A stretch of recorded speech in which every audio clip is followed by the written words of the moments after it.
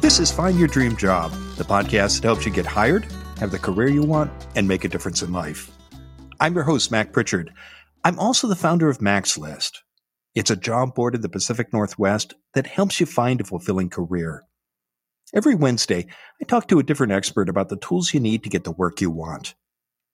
Find Your Dream Job is brought to you by Top Resume.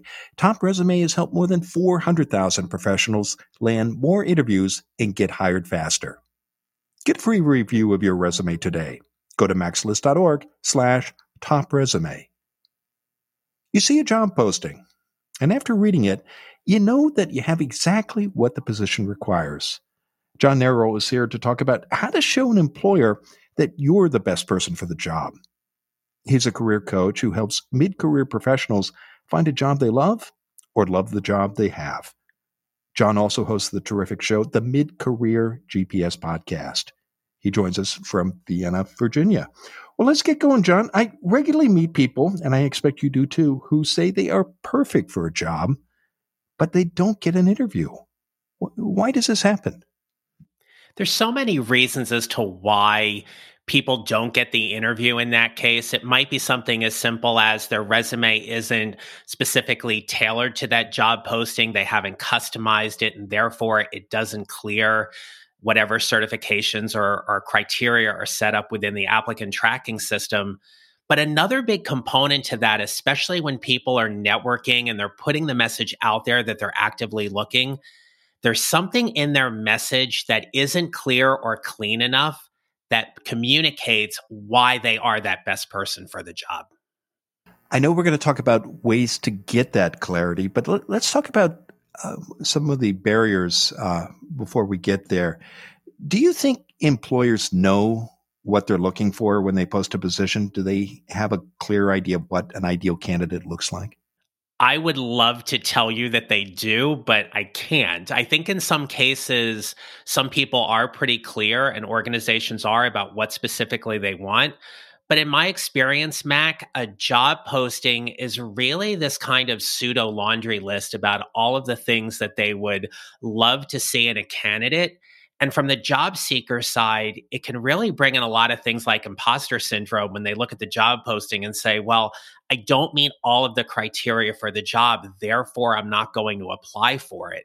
It's one of those things where I encourage my clients to really kind of figure out what kind of percentage of a job posting they truly believe they match the requirements for, and then use that to apply for the jobs. And in a lot of cases, my clients do get those interviews because they're hitting the targets where they need to. So 2 quick follow-up questions. What's that percentage, John? Is it 60, 70%? It's a great question. It's one of those things that I work with my individual clients on, really based on some situations or circumstances about the kinds of jobs they're looking for, what kind of specificity they're looking for in that job. So we might set a criteria of something like 70 or 80% because they don't want to spend a lot of time applying for jobs they don't think they really have a shot at. And for others that really are looking to cast a much wider net, that percentage might be 50. Why do employers do this? This has got to be frustrating for listeners to hear. If you want something, ask for it. But if you don't want a qualification, why is it in the posting at all? I believe that job postings are really a list of problems or challenges or needs that the organization has, and they're looking for talent to help them fill that particular part of the role. As companies build out job descriptions and they build out their org chart, there certainly are competencies or specific tasks that they want people in those jobs to do. And sometimes an ideal candidate fills most, if not all of them. And so it just allows them to look at their talent pool a little bit more broadly and differently. So when they get to the interview and the candidate is sitting before them, be it in person or on screen, they can truly assess what that fit looks like. and whether or not that person really is the best one for the job. When you're looking at a posting and you're thinking about applying, how do you advise someone to figure out what to emphasize, both in the application and the interview? In other words, to know what will matter most to an employer? It's really as simple as looking at the verbs in the job posting and see how well you match up to those specific actions that are listed. So we'll see things in job postings like manage, direct, supervise, lead, coordinate, communicate. And I often like to have my clients go through and either highlight or identify or make a list of those different verbs because they tie directly back into the job duties and the competencies we talked about earlier. And that's where typically the problems lie. It's who they're looking for and why you're going to look at that job posting and say, here's how I can help you. And you're going to help them based on how well you have been able to perform those specific verbs or job duties in the past to help you get that job. In your experience, John, do most applicants know how to do this and understand that employers don't expect 100% and also understand how to analyze a posting to make the kind of conclusions that you just shared? I don't think so. One of the things and one of the particular pain points my clients often go through, and I know a lot of I can imagine a lot of your listeners do as well, is that whole notion about imposter syndrome.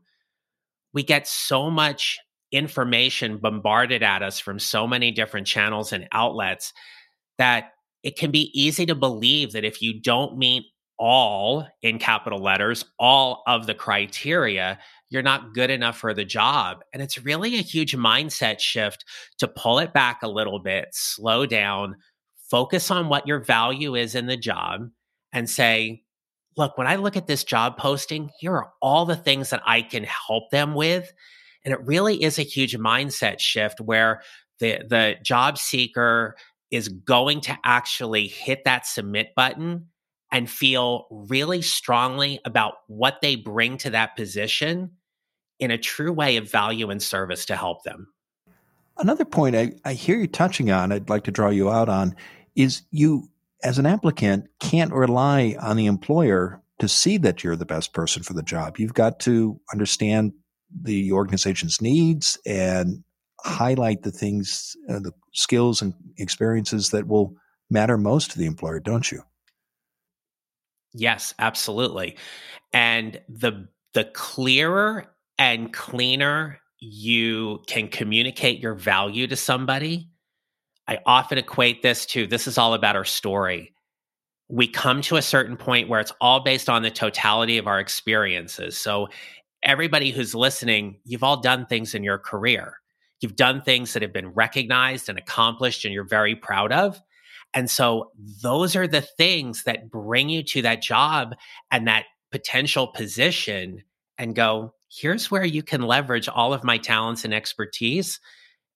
And here's where I can help you accelerate and solve some of the problems and accelerate the growth points that you want in that position as well. Well, tell us more about that, John, how to clearly and cleanly communicate your value. What do you advise your clients to do? One of the things I advise my clients to do is to not pitch. Look, Shark Tank's a great show, right? If we've ever watched it, we know people come on, they want something. They come in there and they pitch to a group of experts, and we hear so much about how we have to pitch. I challenge that we need to look at this from a place of value. And I help my clients create what I call a unique professional value statement. It's grounded in two key components. It's identifying very clearly about who you help. And secondly, it answers what you help them do specifically. So imagine sitting in the interview and you get that dreaded tell me about yourself question. And you do the fatal flaw where you regurgitate your resume or your LinkedIn profile. And interviewers, in a lot of ways, expect that. and it's boring and it doesn't build the relationship. So imagine you get asked that question, tell me about yourself, and you start off with these two words, I help. Right away, you have changed the tone and the dynamic of the interview and the relationship because you're not bragging or boasting about yourself. You're talking about how you're going to partner with the interviewer, and be it the hiring manager or an interview panel. Their brains are going to trigger when they hear that. And all of a sudden, their level of interest is going to be different because you're talking specifically how you're going to partner with them because you're going to help them. I want to pause here, John, and I want to dig into more of that after the break. Stay with us. We're going to take a quick break. When we come back, John Narroll will continue to share his advice on how to show an employer that you're the best person for the job. Stay with us. Your resume offers another way to show an employer that you're the best person for the job. Does your resume do this? Go to maxlist.org/top resume. Top Resume will evaluate your resume for free. Go to maxlist.org/top resume. Find out how you can make your resume better, or hire Top Resume to do it for you. Go to maxlist.org/top resume. Now, let's get back to the show.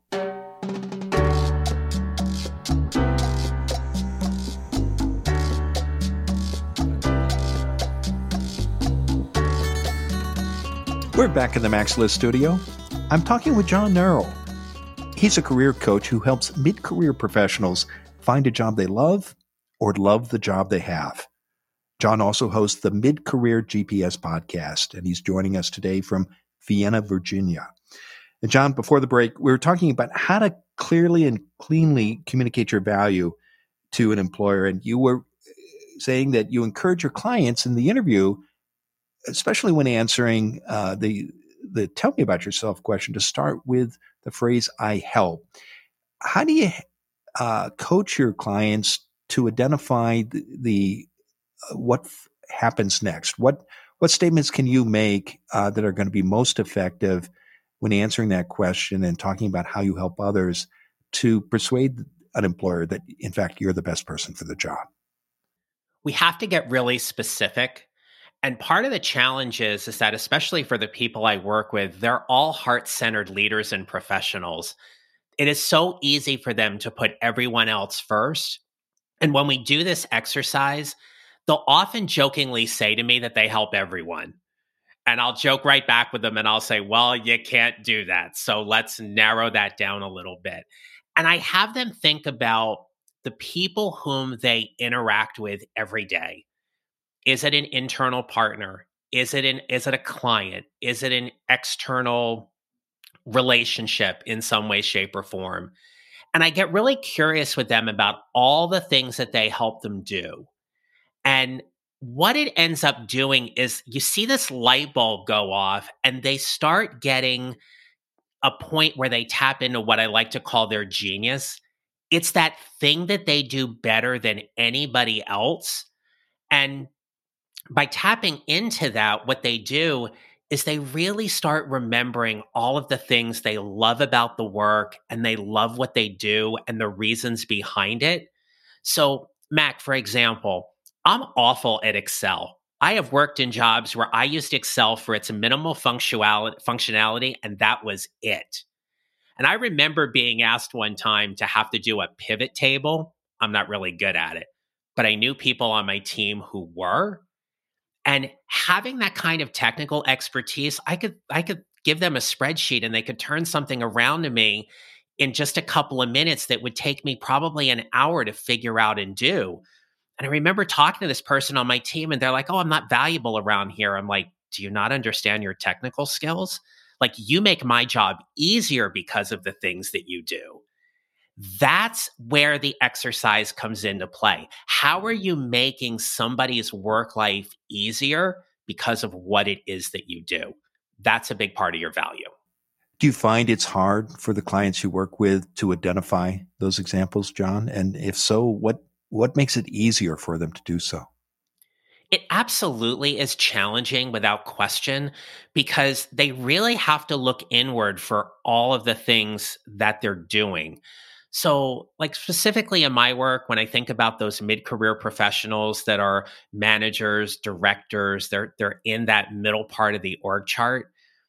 There is a certain technical expertise that they have that we have to get really specific about. That's where the coaching conversations come in because once we identify that specificity, then it becomes easier to know what the results or the effects of those are. And then all of a sudden, they do sit there and they go, "Oh, I see where I'm valuable." So just to give you and your listeners an example, let's say we have a middle manager who is really really good at all of the interpersonal skills. They know how to manage, they know how to lead teams, and they apply for a job where it is specifically looking to manage a team of 8 people. One of those value statements that someone like that might have might sound something like this: I help organizations build efficient and dynamic teams so they can improve productivity and build better client relationships so they can generate more revenue. When you hear something like that, the goal is you want that hiring manager or interviewer to be interested in who you are and what you do. We're all interesting people. But when the client owns that, like when my client owns that, when the candidate owns that, and they're able to say something like that confidently and competently, when they get that follow up question and the interviewer goes, "Tell me more about that," or "How did you do that?" Now the relationship takes on a completely different level and dynamic. And now both parties are starting to assess fit. Why are they the best person for the job? It lets the interviewer get really, really curious about who they are and what they do. Well, tell us more about that connection between the candidate and the interviewer and creating and building a relationship in the interview itself. Why is it important to do that, John? And what? How can that help the employer see that in fact you are the best person for the job? Mac, I know throughout my entire career, when I changed how I looked at going for interviews, I got better results. So I started looking at interviews as really sitting down and just having a cup of coffee with somebody. When I got desperate, when I went into the interview and I was like, "Oh my gosh, I have to prove myself here. I have to get this job because if I don't get this job, I'm going to go back to a job I don't like or anything else," right? And certainly what we've seen during the pandemic, we know we've had a lot of people change jobs and sadly we've seen people go through periods of being unemployed. But when you focus on building the relationship as the candidate, it's really about you being curious about the organization, the interviewer. What are their problems? What are their successes? And it comes back to that question about how you can help them. If we can all just go into interviews and be completely detached from the outcome is getting the offer. If we just focus on building the relationship, getting to know them, getting to know what their problems are, and stating very clearly and cleanly how we can help them, you'll walk away from that interview knowing you've had one of the best experiences you've ever had interviewing for a job. That can be challenging to do, can't it? Many people walk into that interview room and they are thinking that they need to get this job, or perhaps they're uncertain about how to interview. What are some of your best tips, John, for overcoming fear in the interview room and preparing so that you can turn it into a conversation? It's such a great point, right? Because we can't deny the elephant in the room, right? We get nervous in interviews because we care. We want the job. No one ever goes into an interview and says, "I'm going to make a mess of this interview today and blow it, right? So it is absolutely hard. It's why I end up doing a lot of interview prep and a lot of thought work and mindset work around how they're going to approach that interview. And then to debrief in that whole process and say, look, what are you going to do well? What did you learn? What do you want to do better next time? But going into that interview, back to your question, right? It really is about doing that mindset work that they walk through every single component in that interview. How does the introduction starts off? How do they handle certain questions? How are they going to close the interview? And to do that through the lens of, this is how I'm going to build a relationship. If you're memorable, you stand out. And if you're memorable because you've said something or you shared a particular experience that was unique, different, interesting, and it's all things that you know really well because that's part of your story, I just want you to go into an interview and tell your story. No one knows that story better than you. It's just all about how you tell it. How would you recommend to a listener who might not be able to work with a coach to do that kind of preparation in advance? How have you seen people do that work on their own before they go into the interview room? Prepping for interviews is challenging. There's no way you're really going to know all of the questions or follow-up questions you're going to ask. So what I would offer here is to pick 5 key events in your career. Things that have been memorable, results-oriented, things that you've accomplished, things you've been proud of, even things you've been disappointed in. Pick 5 particular events and spend some time either writing them out or doing it on a Word document. Write out all of the things that happen around that story.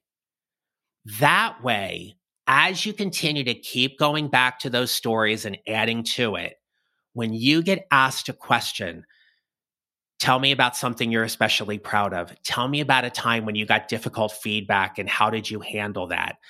You can go back into, I call them story buckets. You can go back into your story buckets and extract anything out of those experiences to answer any interview question you have. It just all comes back to it. The more you know your story, the better you're going to do in the interview. Well, John, it's been a terrific conversation. Now tell us, what's next for you? I have a free resource. It's a career guide to help you just jumpstart your whole career search. You can find it on my website at johnneral.com/free.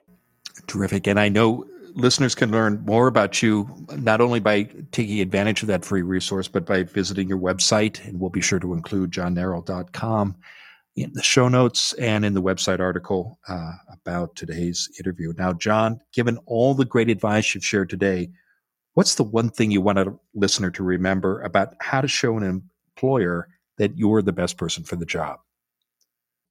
You're the best person for the job because of the value you bring to that position.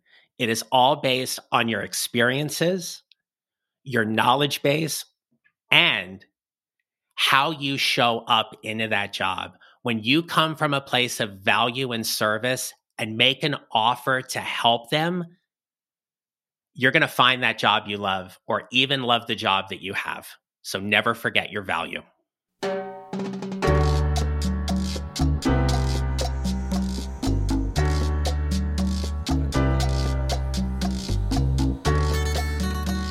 Make sure you never miss an episode of Find Your Dream Job. Subscribe to our free podcast newsletter. You'll get information about our guests and transcripts of every show. Go to maxlist.org/newsletters. Again, that's maxlist.org/newsletters.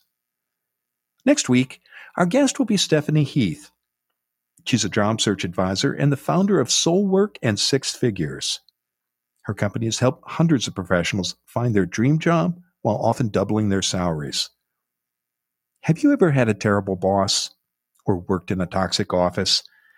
You never want to trash talk a former employer, but sometimes you need to be candid with a hiring manager.